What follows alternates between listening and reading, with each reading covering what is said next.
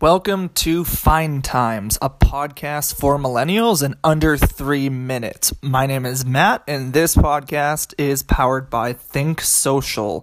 Find Think Social on all social media, at Think Social on Instagram, Facebook, Twitter, YouTube, ThincSocial, Think Social.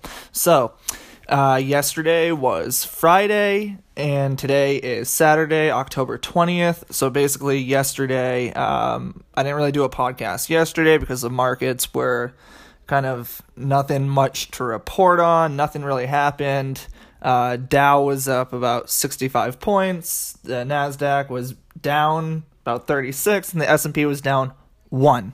So again, most of the time when you hear that people talk about the market, they mostly talk about the Dow, because the Dow is the largest index and it's basically just the barometer of the market. It takes the temperature. So it usually goes up the most and down the most in a single day.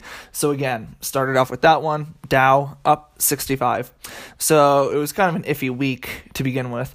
But today I wanted to go into something really quick, something really simple. It's just a basic definition of 2 words. One would be index, an index fund, and then the other one is what is a mutual fund. So mutual and index, and then funds. So an index fund is something that you hear people talk about a lot. Is maybe your parents would say, hey, go invest in an index fund if you're starting out investing. It's basically a way to, however the market does, you do. So if the Dow goes up 65 points, your portfolio would be up. Not 65 points, but it would be up. If the S&P is down and you're invested in that index, usually your portfolio would be down. So an index fund is a way to track the markets. Just follow along. You don't have to think about anything. You just kind of go with it. And then a mutual fund is basically a fund that, let's just pick 3 stocks: Coca-Cola, McDonald's, and Macy's.